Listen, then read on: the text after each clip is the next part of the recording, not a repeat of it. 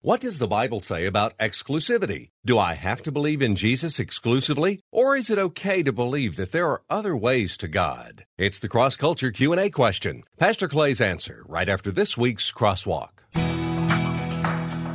Growing in God's Word and learning what it means to take up our cross and follow Jesus. This is Crosswalk with Pastor Clay Stevens from Cross Culture Church in Raleigh. That's all they're interested in at Walmart, but it doesn't stop you from going there. That's all they're interested in at Kroger or Food Lion or any other grocery store, but it doesn't stop you from going there.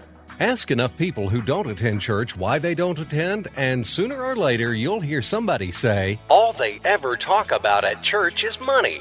Talking about people and their money can be a touchy subject, but does that mean a church should never talk about money? A pastor can talk about how you ought to study God's Word. He can talk about how you ought to treat your family and the type of husband that you can be. Pastor can even talk to you about what kind of language ought to come out of your mouth. The one thing that it seems a pastor can't talk to you about is your money.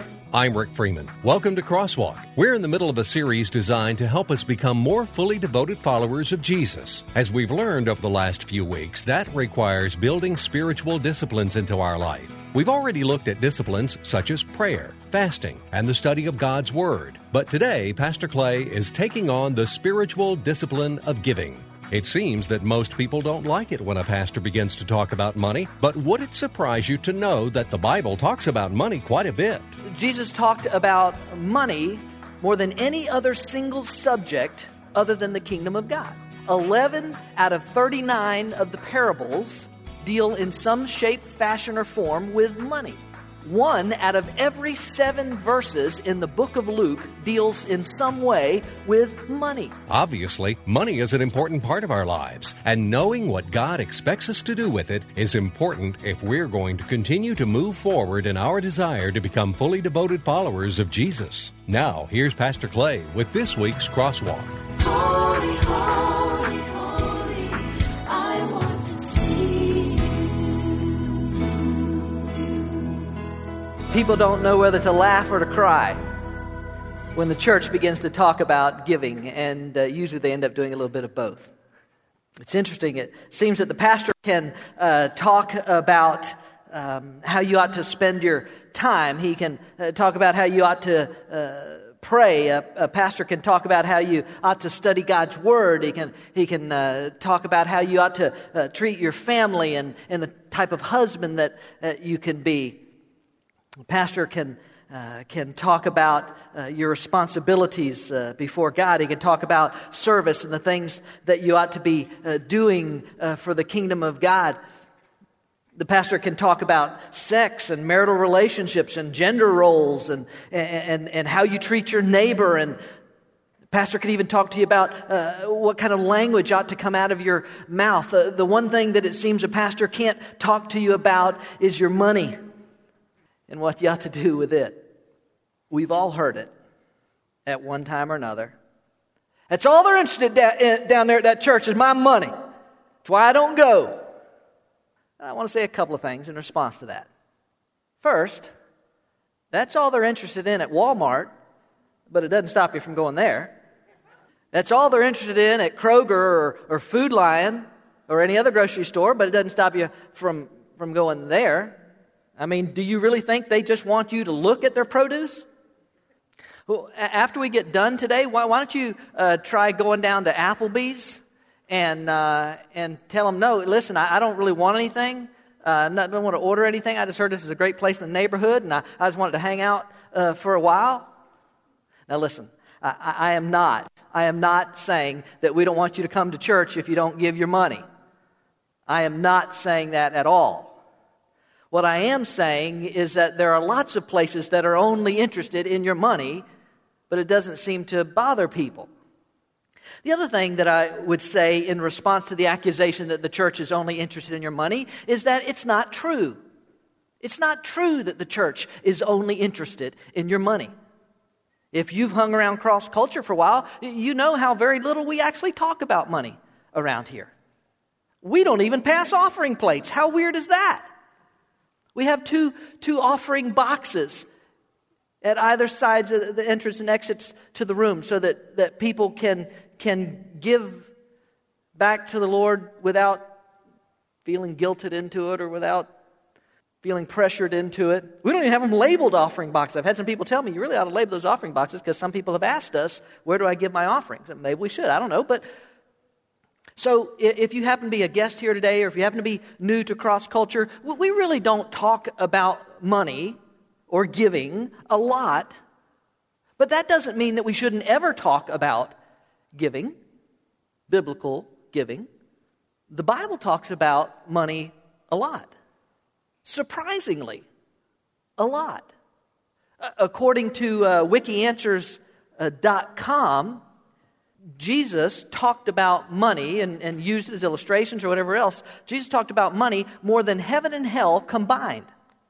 Jesus talked about money more than any other single subject other than the kingdom of God.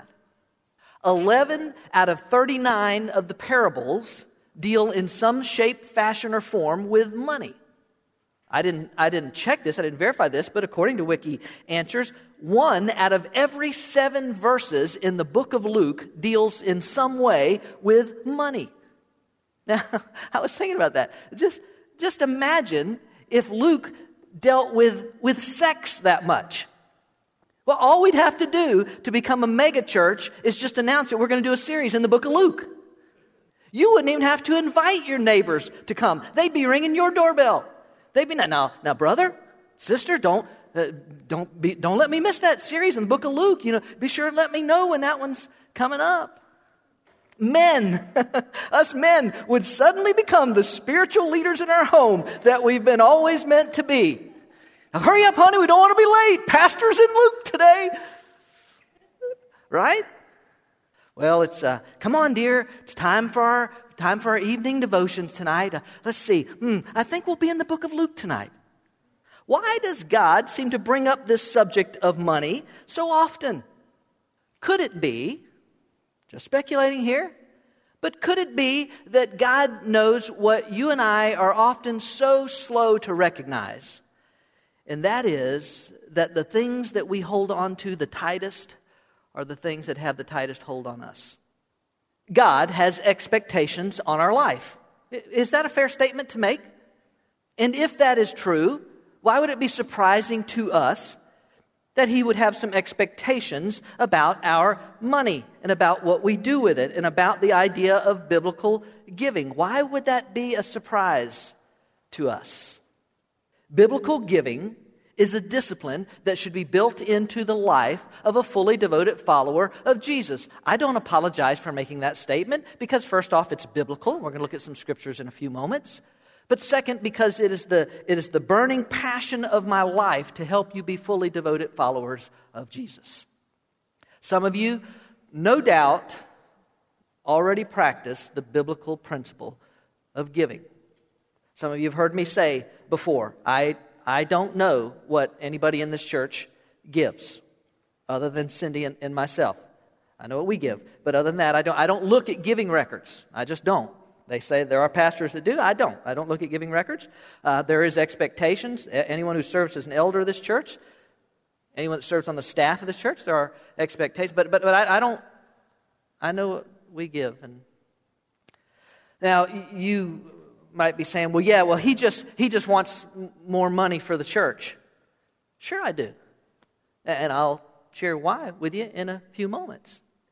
But if you think that, maybe if you've not been around here or whatever, you don't know. If you think that the primary motivation of my heart and life today in talking to you about giving is that I want more money for Cross Culture Church, then you don't really know me at all. God has expectations in our life, and those include disciplines that need to be built into our life. And one of those disciplines happens to be the discipline of biblical giving. By the way, you may have noticed that I've said this several times, the idea of biblical giving. The reason I say that is because there sometimes is a difference between our idea of giving and God's idea of giving. I want to make fully devoted followers of Jesus. That's what this series is about. And so this is another step in that process. Today, what I hope to do, time permitting, is give you 4 reasons why if you don't, 4 reasons why you need to become a biblical giver. As I said, many of you probably already do. But if statistics are correct, Christians struggle with this discipline more than any other discipline in their life. There's something about the idea of letting go of our money that is a very difficult concept for us. So I want to share 4 reasons with you for being a biblical giver. Biblical giving, as we'll walk through this, is defined as tithes and offerings. That's the biblical concept that God has laid out. Let's get into some of these reasons today. The first reason is obedience. Because God has asked me to. Why am I a biblical giver? Obedience. Because God has asked me to. Let me show you a passage of Scripture. This is one of the pastor's favorite. Pastors love this passage in Malachi. Look at this verse, Malachi chapter 3. Descendants of Jacob. Malachi was a prophet that lived during the days of Israel. He says, descendants of Jacob, I am the Lord, all-powerful, and I never change. That's why you haven't been wiped out. Wow. Though you have ignored and disobeyed my laws ever since the time of your ancestors. But if you will return to me, I will return to you. And yet you ask, how can we return? In other words, why do we need to return? I didn't know we went anywhere. You people are robbing me. You're God. And here you are asking, how are we robbing you? You're robbing me of the offerings and of the 10% that belongs to me. That's why your whole nation is under a curse. I am the Lord all-powerful, and I challenge you to put me to the test.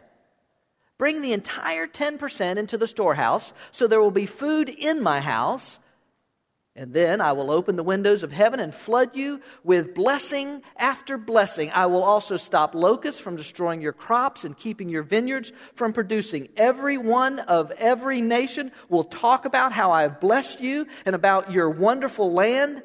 I, the Lord all-powerful, 3rd time he said that now, have spoken. God had laid out to the nation of Israel, laid out in the Old Testament, his expectations of them giving back to him a percentage of what he had blessed them with. He was very clear in that. And there's a number of passages of Scripture that deal with this idea of the tithe. The word means this 10% idea. God had spelled that out very clearly, and he had reasons for what he wanted to do with that, some of which we will cover here in a few moments. But he was very clear on what his expectation was for their life.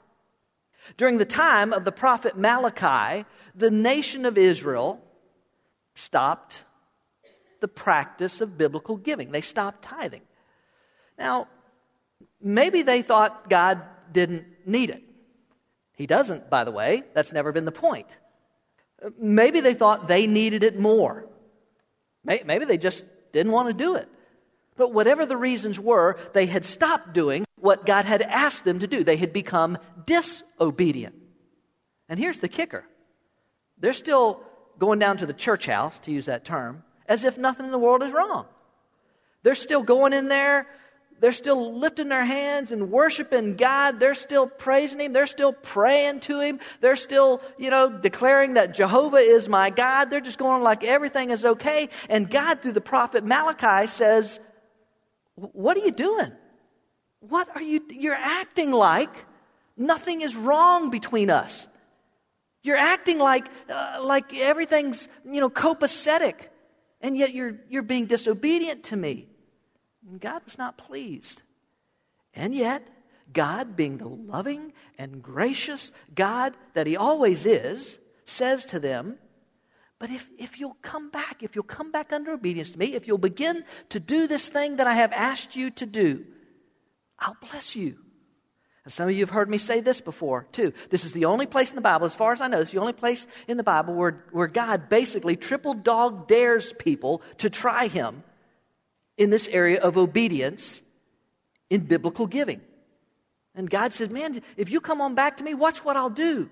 If you'll come under obedience in this area, watch what I'll do. Come on, try me on this.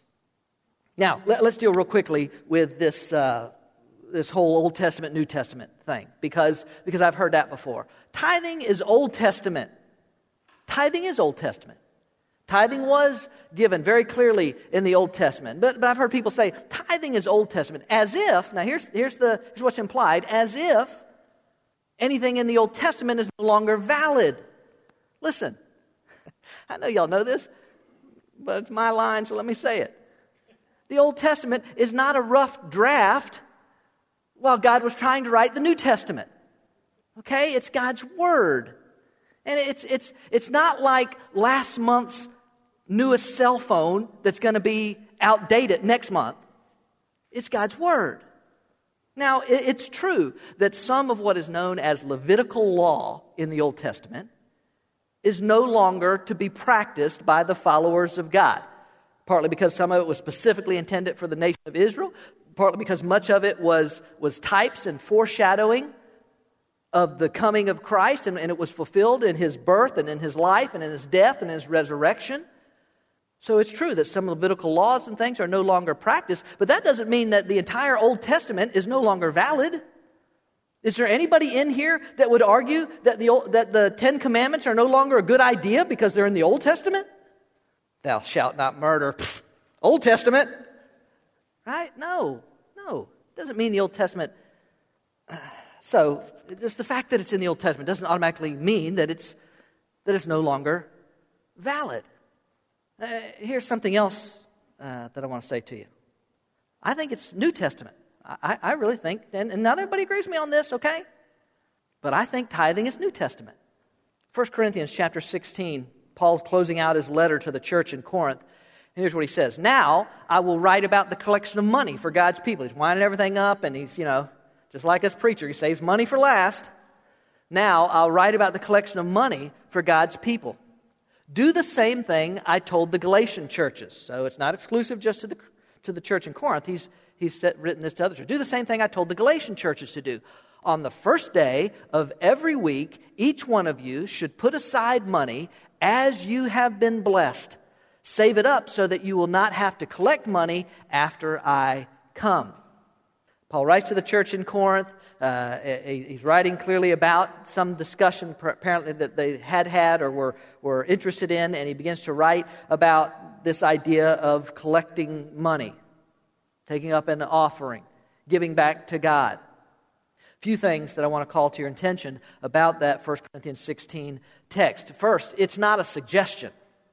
Let each one of you is tetheto in the original language. It is a present active imperative verb, meaning it is a command. It's not a suggestion. Paul says, here's what you need to do. It's not a suggestion, but it is for everybody. Do you notice what he said? Each of you. Each of you. See, it's not just for adults. It's not just for the people that are more well off financially. It's not just for the more spiritual people. He said, each one of you. And it's systematic.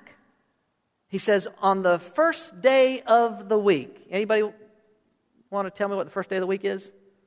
Sunday. Paul knew. Now, the church gathered often in the first century especially, but he always knew that they were going to gather on Sunday.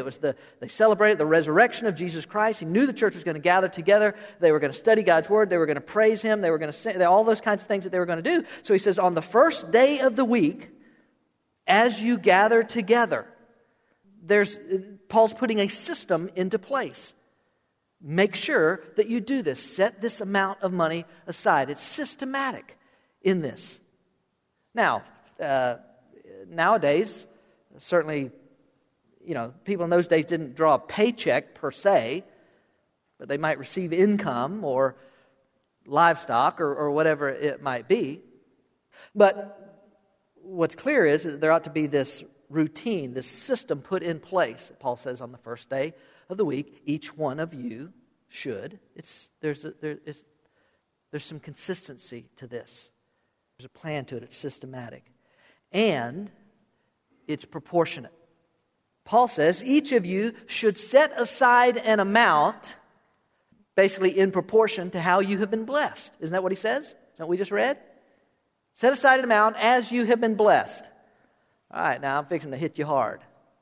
How many of you would argue that God's blessings in your life are worth less than 10% of what you make? No, you know what most of us would say? Oh, no, God has blessed me far beyond what I can even say. Really? Right? 10%? 10% is not bad when you think of it in those terms, is it? Paul says, give as you've been blessed. Well, I've only been blessed $20 worth.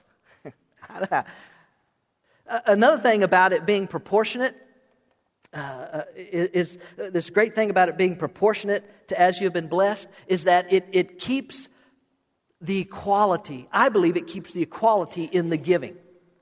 In other words, by God setting the standard way back in the Old Testament and continue on, this idea that it's in proportion, what he's doing is keeping the giving amount balanced. In other words, if one person makes $10,000 a year and one person makes $100,000 a year, and they both are obedient to biblical giving, in the eyes of God, they've given the exact same amount. Because it's never been about a dollar amount. It's been about obedience. That's what it's always been about. So it's not, he gave $50 and she gave $500. Who cares?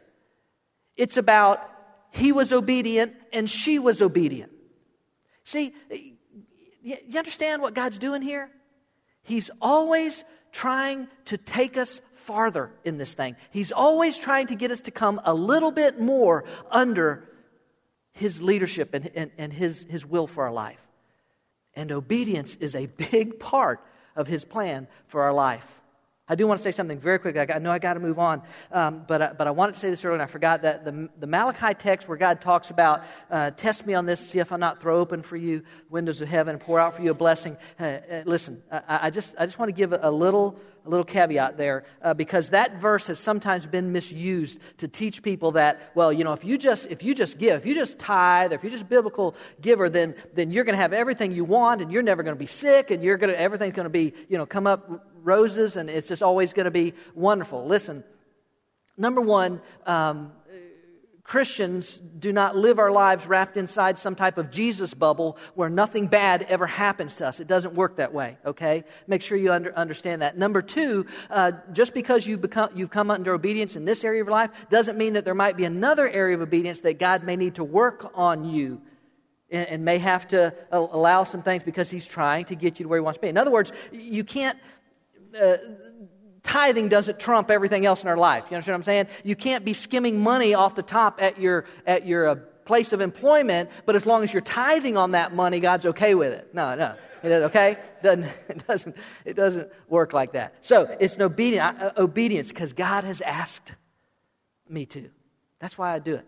Hey, can I say this too? I know I'm standing up here as a pastor, as a preacher, saying, you ought to tithe. You ought to be a biblical giver. Well, yeah, he's pretty. I want you to understand something. Cindy and I learned this lesson when we were 20-something-year-olds struggling to make it with too many bills and too little paycheck and everything else. And long before we ever thought we'd be in vocational ministry, that we learned this principle. All right, let me real quickly run through some others.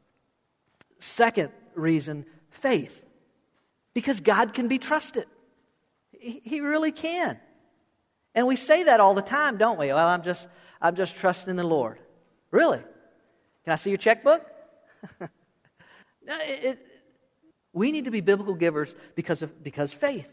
Because God can be trusted. He really can. Look at this passage of Scripture in Philippians chapter 4. You yourselves also know, Philippians, that at the first preaching of the gospel, after I left Macedonia, no church shared with me in the matter of giving and receiving, but you alone.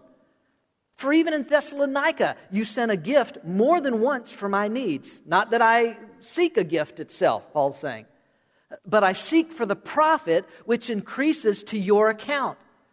But I have received everything in full and have an abundance. I am amply supplied, having received from Epaphroditus what you have sent. Watch this, a fragrant aroma an acceptable sacrifice, well-pleasing to God because of what they had done. Watch this. And my God will supply all your needs according to His riches in glory in Christ Jesus. Paul's saying to the church in Philippi, listen, you don't have to worry about it. God will provide everything that you need. If you will just walk in obedience and believe by faith that God is there for you, it's a no-brainer. God will meet your needs. I don't know if I can afford to do this. And Paul's saying, if you're doing what God has asked you to do, relax.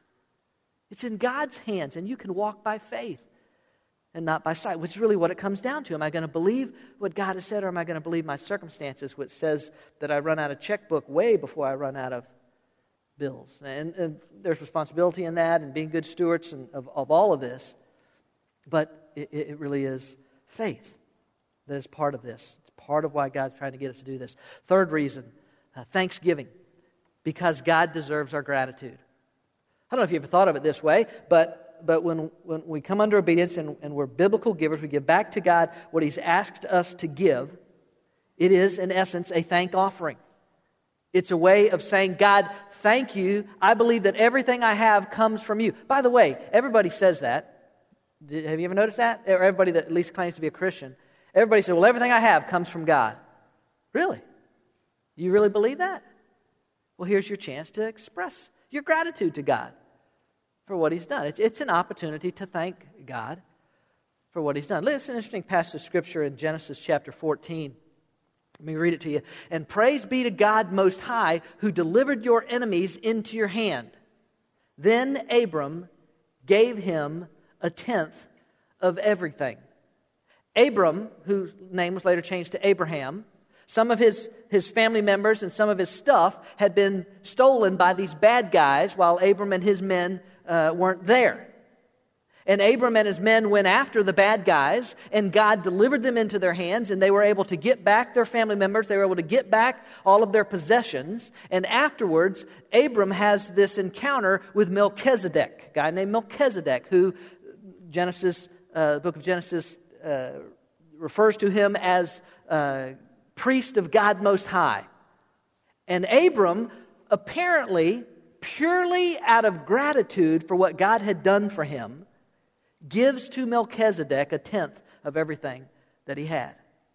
Just the opportunity to say, God, thanks. Thanks for every bit of it. And so I want to express that gratitude by giving you back a part that you've given to me. It really is thanksgiving. And then one more, kind of flying through these real quick. Kingdom. That's the fourth reason. Kingdom. Because God has allowed us to have a part. I admit it. I fully admit it at the beginning of this that I do want to see more resources coming into the church so that the kingdom of God can expand, so that more people can come under the influence of the message of Christ. Family Fun Day and all the dollars that we will invest into that, which is fairly significant, has as its end goal to have the opportunity to present to this community the message of Christ. That's the end goal. It's not just to let kids bounce around in a house or give them some popcorn or a hot dog or anything else like that. All of them are tools designed to be used by God to bring these people to the eventual place where they could hear the message of Christ. Missionaries that serve all over the world are funded by the resources that you and I give back to God's church. Makes it possible for the message of Christ right now on the tip of Africa and in the middle of China or wherever it might be. There are missionaries serving who are able to be there because of resources that you give back to the kingdom. Whether it's a biblically based children's ministry, whether it's providing food for people who are less fortunate than us, or whatever else it might be, it's resources used for ministry purposes. And God has allowed us the opportunity to participate with Him in the building of His kingdom. Now, I'll just be honest with you, there are times when I seriously wonder why God would do it this way. God, why would you leave it up to us to provide the resources? Because, look, can I say this? I'm out of time. I got to close here, but I'm just going to say this. I've heard this. Well, if God wants it done, it'll get done. You don't get off that easy. We don't get off that easy.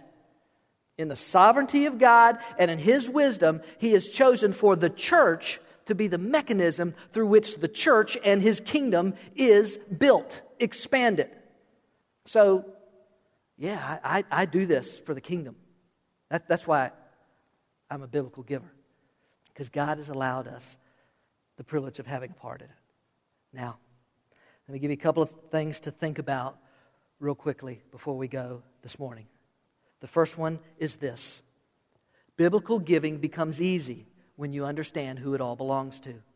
When you begin to get your mind around the idea that, hey, it's all God's anyway, and we already all admit that all the time. We say, oh, it's all God's.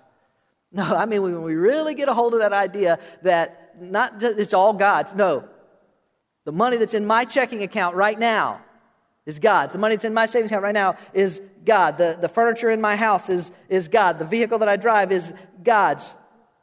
Biblical giving really does become easy when you understand who it all belongs to. It belongs to Him. I'm just a steward of it. And here's the second thing to think about. Biblical giving becomes easy when you understand who you belong to. You understand whose you are? If you're in a relationship with Jesus Christ, you're a child of the King. Is there some reason to doubt that your Heavenly Father would not provide you with everything that you needed if you're walking in obedience to Him? Psalm 37, I think it's verse 25, says this, I was young, and now I'm old, yet I've never seen the righteous forsaken or their children begging bread. It's just a principle of God, ladies and gentlemen.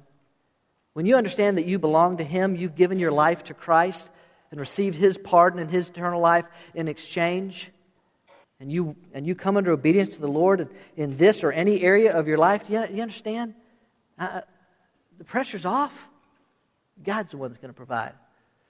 So, it's an obedience issue that this discipline ought to be built in. It's a faith issue. To believe God more than what my circumstances tell me or what the economy is doing or anything else. If I make something, if God provides anything for me, then I ought to be able to give back part of that. It's a faith issue. It's a thank offering. God, it all comes from you. Can I just say thank you to you? And it's easy to say. Talk is cheap, but I don't want to demonstrate it in a tangible way. And it's an opportunity to be involved in the work of the kingdom. The stuff that you and I have will come and go, but the work of the kingdom will last for all of eternity. You tell me which is a better investment.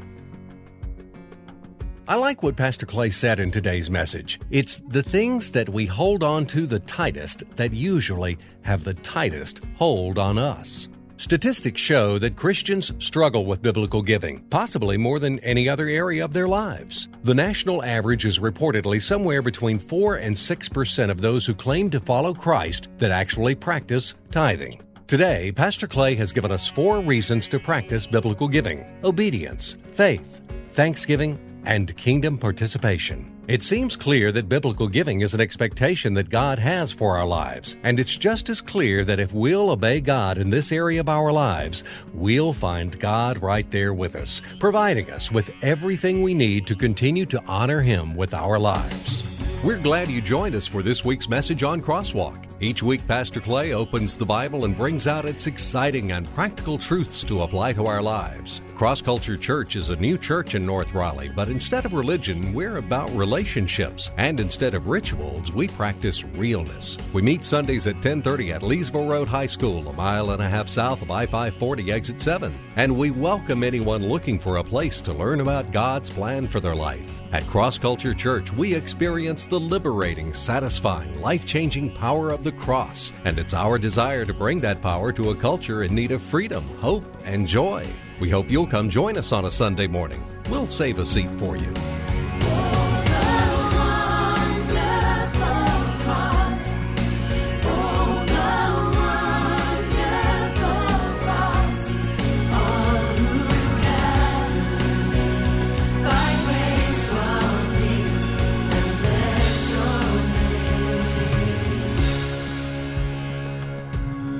Cross Culture Church, a new church for people like you. Learn more about us, who we are, what we're about, what we do, and what we believe. Visit us online at crossculturelife.org. Cross Culture Church, taking the cross to our culture and taking our culture to the cross. Now this week's Cross Culture Q&A. Q&A time at Cross Culture Church. And here's the question that we have today, and it's a good one. What does the Bible say about exclusivity? Do I have to believe in Jesus exclusively, or is it okay to believe there are other ways to God? Now, this is always obviously an important question, but it's particularly relevant right now because there's a lot of discussion in the world, about, there's got to be multiple ways and all this stuff. And a very prominent pastor by the name of Rob Bell recently came out in a book declaring that, there's not really a hell. God's not going to send anybody to hell. And the implication of that is in the end, everybody gets to heaven and that sort of thing. And so it's an important question. Well, why don't we just let God's Word address it? Because I think one of the issues oftentimes that Christians are faced with is this idea that somehow we have come up with this idea, followers of Jesus come up with this idea that we're the only way, and we sometimes get accused of that. How can Christians, have y'all ever heard, how can Christians say that they're right, that they're the only ones that are right? Let's just go to God's Word. John chapter 3, a verse that maybe many of you in here know. Verse 16 says, "For God so loved the world that He gave His one and only Son, that whoever believes in who? In Him shall not perish, but have eternal life." We all know that one. Oftentimes we don't read on verse 17 and 18. "For God did not send His Son into the world to condemn the world." In other words, the first time He came, it wasn't as judge, but it was as Savior. "But to save the world through Him." Verse 18, "Whoever believes in Him is not condemned, but whoever does not believe stands condemned already, because they have not believed in the name of God's" what?